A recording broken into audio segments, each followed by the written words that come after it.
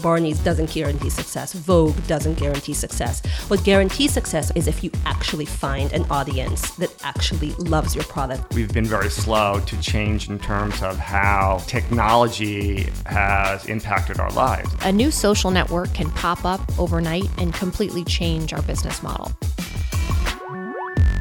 Hello and welcome to the Glossy podcast, our weekly show where we discuss fashion, luxury, and technology with the people making change happen. I'm your host and Glossy senior reporter, Hillary Milnes, and this week we're running a special series in honor of New York Fashion Week. With me today is the designer Alice McCall. We're actually here in your New York studio. So thanks for having me, Alice. Hillary, thanks. Super exciting to be here, and nice to meet you. Right, so we're a few days ahead of your New York fashion show. Correct. So why don't you tell us a little bit about how you're an Australian brand, how you made it to New York? So the brand's 16 years old now. And definitely one of the focuses for myself and the brand is international growth presently. And New York seemed like a perfect opportunity to showcase the current collection, fall 2018. Mm-hmm. So, there's definitely a lot of brand awareness growing at the moment here, particularly in America. But there's a lot of potential. So, and at the end of the day, really the brand's all about the product. So it's a great opportunity to showcase the latest product down the runway. Mm-hmm. And so why now? Why now for the brand? Because you've been around for a while. The brand's 16 years old, but I think that with that becomes the brand stronger than ever. I've definitely had a mindful decision to elevate the brand, to make it a bit more premium, but that's without alienating the core customer. So that's a tweak. And I think what that does is it definitely puts me into that trajectory where it elevates the brand, the product becomes more, I guess it makes sense for it to be down the runway. Mm-hmm. And myself, I've had the brand 16 years. Previous to that, I was a stylist for 10 years. So as a creative, I guess, visionary, call myself that, I really like to design for the runway because I can actually see how I'm going to style everything. So this season I've designed the shoes, the bags, and we will also be going to pre-sale immediately from the runway, which is super exciting. And I love America. I love New York. I think there's a positivity around Australian brands here. I feel supported. So yeah, really excited to be showing. Yeah, and so in terms of the collection that people will actually be seeing on the runway, can you tell us a little bit more about how you decided what goes on the runway, what is more for consumers? Like, how did you identify that American customer and just the audience that you had in mind when you were designing as well as designing the show? So, I always come back to what is the DNA of the brand, which is about embodying a strength, diversity, a beauty within women. I don't follow trends when I design, so there's a look, and as a result of that, I think quite often people can recognize an Alice McCall garment. I'm really attracted to color and technique, and what I design is really transseasonal. It's quite occasional. It's, we're really known for the party dresses, the party play suits. Girls to go out and have a good time in our pieces. Mm-hmm. So that kind of mantra stays with me. The DNA of the brand is myself as creative director and head designer, but then there's a real collaborative process. I'm working with a wonderful stylist this season, Anna Trevalin, who I found through social media, who's doing a lot of Harper's Bazaar US covers, but I think I was attracted to her because of her sense of color as well, and I knew that she would get the brand. So that's what gets shown down the runway is a collaborative decision. We'll do 38 exits, 38 looks in a collection that's 160 pieces. So what isn't seen will obviously be uploaded onto our website. So full collection. So selling now, dropping in 3 months. Mm-hmm. And very excited. Yeah, so putting on a show like at New York Fashion Week, how are you thinking about what's the next call to action? You mentioned there's a pre-sale immediately. So how important is it to capitalize on the whole moment? thing is strategy is important, right? And planning is important. Pre-ordering is an interesting concept because it allows you to, I guess, do market research to understand what the customer gravitates to. Because generally what they're pre-ordering is what's going to sell. So, and hopefully that's fairly balanced through the collection, which it generally is, because we've gone through a whole editing process to get to 160 units, styles, 160 styles. So, but pre-ordering, I guess, you want to be mindful of it because you're creating the hype, but at the same time, you don't want that to dilute before the product drops. I think it definitely makes sense to do pre-ordering when you're doing runway because the women look so divine, you know, with their beautiful hair and makeup. You know, some of the top models in the world wearing the clothes. It's a very exciting spectacle. So it's nice that the customer can buy that product straight away. Pre-ordering is not necessarily something we do every season. It's more aligned when we do a show. And obviously right now we're in a place where a lot of designers are reconsidering their role at New York Fashion Week, wondering whether or not they need a runway show. Did that like come to your mind whenever you were planning the show? And why did you land on it's still a useful tactic? I felt very strongly I wanted to do a show because for me it's not so much about the excitement or the main thing to talk about here is the product. And there's no better way to showcase the product than doing a runway show, I feel. That's what I feel for our brand. I really, really enjoy the process of runway, and I love the whole creative process, which is choosing the great music to go with it, designing your set, hair and makeup brief, accessories, as I was saying, which I've designed this season, aligned with the whole collection. So you're creating the look, which is help selling the product, as well as the dream and the brand vision. But definitely for me, I mean, I know there's a lot of different ideas of what people are doing at the moment, whether it's, you know, on schedule or off schedule, different times, different, you know, sort of events and so on. But for me, I was really focused from a few months ago about doing the runway. Right. And do you think that this idea that the whole premise of the runway show is almost not ruined, but just taken away from because there's the customers looking at the runway, then it's months before the items actually go on sale? Do you think that brands are almost overhyping the amount that customers are thinking about this? I think it's more competitive than ever out there. In you know, apparel, high-end, mid-high-end apparel space, also, you know, high street. It's a really competitive marketplace and there's a lot of exposure, but I think with that space it will allow the brands that do have a unique identity to flourish and to have longevity. Definitely for me, our brand's stronger than ever because I have a clear business strategy as well as a clear creative vision. And how do you connect with the customer? What are the most important ways that you're doing that?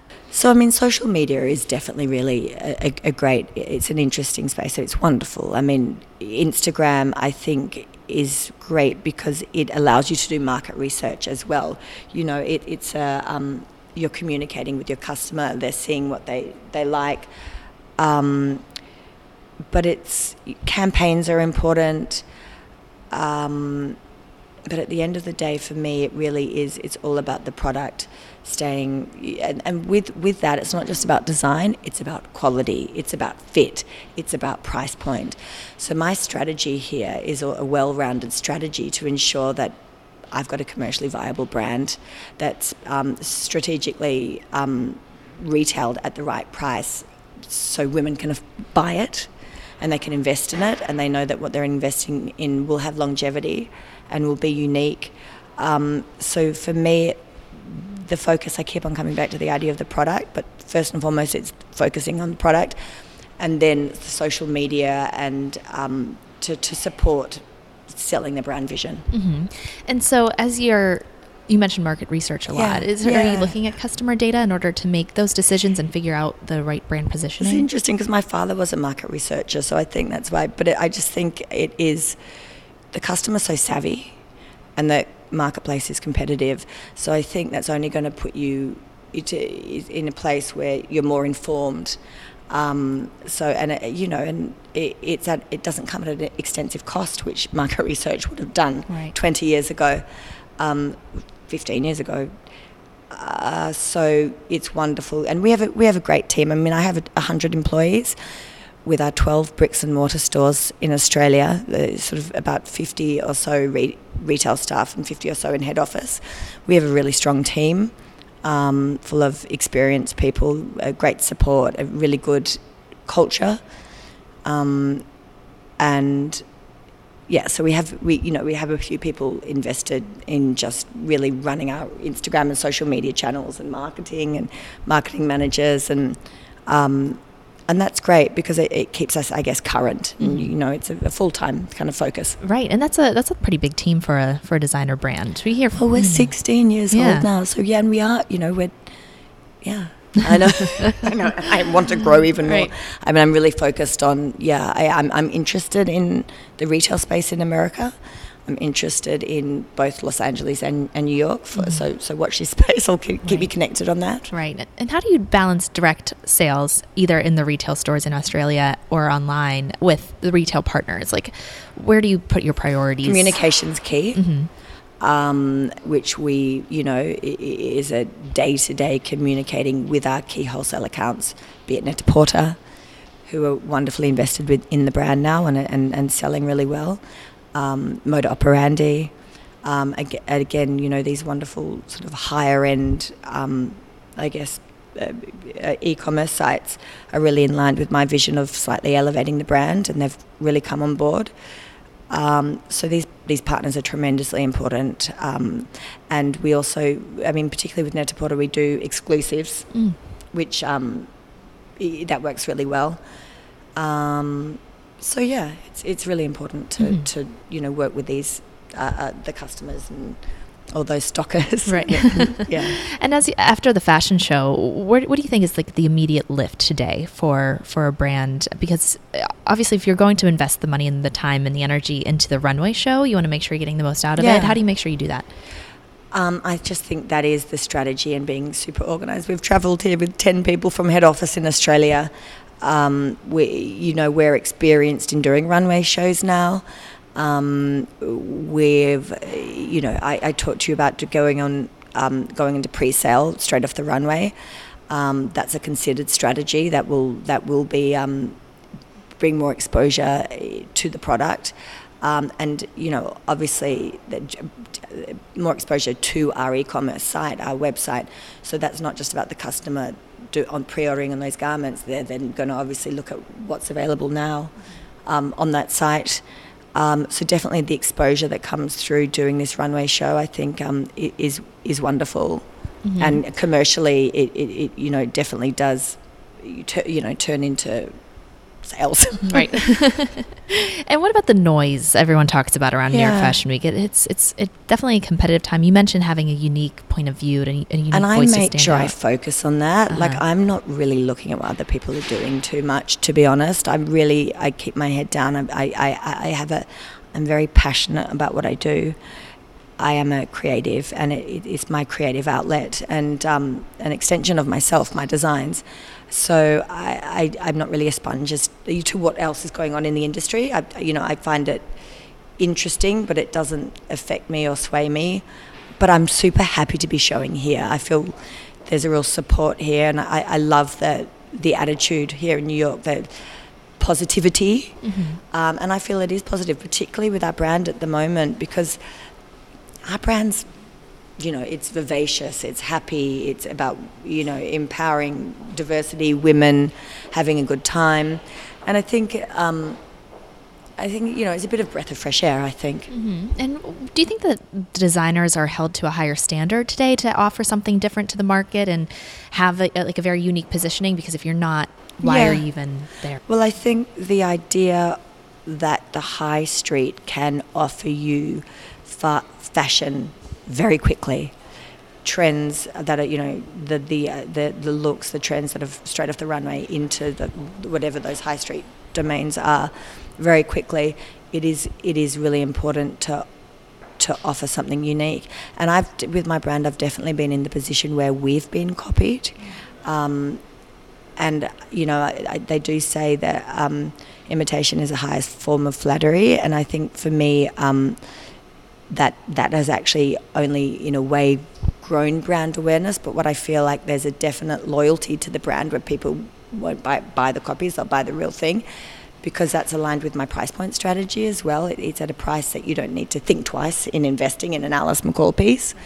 But I just think competitive industry, but we have a definite, a unique standpoint with our aesthetic and design. Mm-hmm. And how did coming to the runway in New York, did that affect your design process at all? Did you design with a different customer in mind?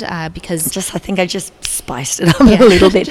I mean, I was saying to you, but definitely we committed fairly late, but I'm quite light that I think it was over Christmas time. I was like, no, we have to do New York Fashion Week. And I called my CEO. So it was around that time, but the minute I'd made that decision, which did come from me, the focus was runway. So I definitely wanted to do, and I kind of align what you put down the runway to, I guess, what you're going to showcase in the editorial or your celebrities will gravitate to. Mm-hmm. So, which is good because it creates the collection becomes a little bit more exciting. Right. Yeah. And would you say that you're coming at it with a fresh perspective because you're new to the event rather than someone who's been showing every year since the brand's been founded? It feels that a bit. I must say it does feel that. I feel like even though the brand's 16 years old, the fact that we're on schedule New York Fashion Week, it's exciting, and I'm not complacent about it. It's a very important, it's an honor. And we want to give you guys something really amazing down the runway. Just it's a show. Right. Yeah. Do you think there were any perks to waiting until right now to show on the runway at New York? There's no time like the present, so I don't know, and I really mean that. But I do really believe that I will invest in focusing on doing continued shows in New York Fashion Week, because strategically that will bring more and more awareness, and I take this very seriously. So I just think I think in Australia, and I was mentioning to you, but something like 27 million people, we have 12 bricks and mortar stores. Here in America, you're 650 million, more or less. The opportunity here is vast, and I'm focusing on that opportunity now. Right, and it's so coming to it almost before your premiere this season, almost looking at what's been happening as an observer coming from Australia, would you say that the seeming hand-wringing over what's happening to the New York Fashion Week schedule is a little bit overblown? Like, is this identity crisis everyone's talking about actually real? Is it felt by you? I mean, people like something to talk about, and then people, I guess, gravitate to sensationalism. But at the end of the day, my mantra is it's about the product. It's about strong aesthetic, strong design, quality, unique standpoint, and that's what I focus on.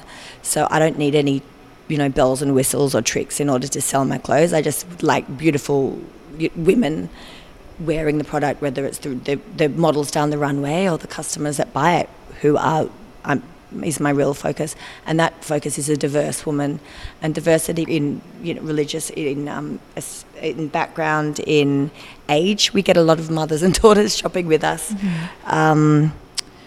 So I think the idea that the brand embodies that diversity, which is a kind of a current standpoint, and people are talking about that. For me, that's not a trend. It's just something that I've always been interested in. So it feels like it's a good time for our brand at the moment. Great. We're almost out of time, and I want to let you go, but what are you most excited about for Saturday's show? Just all coming together. I mean, that Andy Warhol talks about the 15 minutes of bullet, and that's about the length of a show as well, 12, 15 minutes. It's such a great moment with the music and the girls and the hair and the makeup, and I'm just, really super excited to be showing here in New York Fashion Week. Great. Well, thank you so much, Alice. Thanks, Hilary. All right, and thank you for listening. Our New York Fashion Week podcast series will be running in a special daily newsletter, so to get our coverage directly in your inbox, be sure to subscribe on glossy.co, and we'll be back tomorrow with another episode. A special thanks to Aditi Songol, the producer of this podcast, and as always, be sure to subscribe on iTunes, Google Play, and Stitcher, and leave us any feedback you have.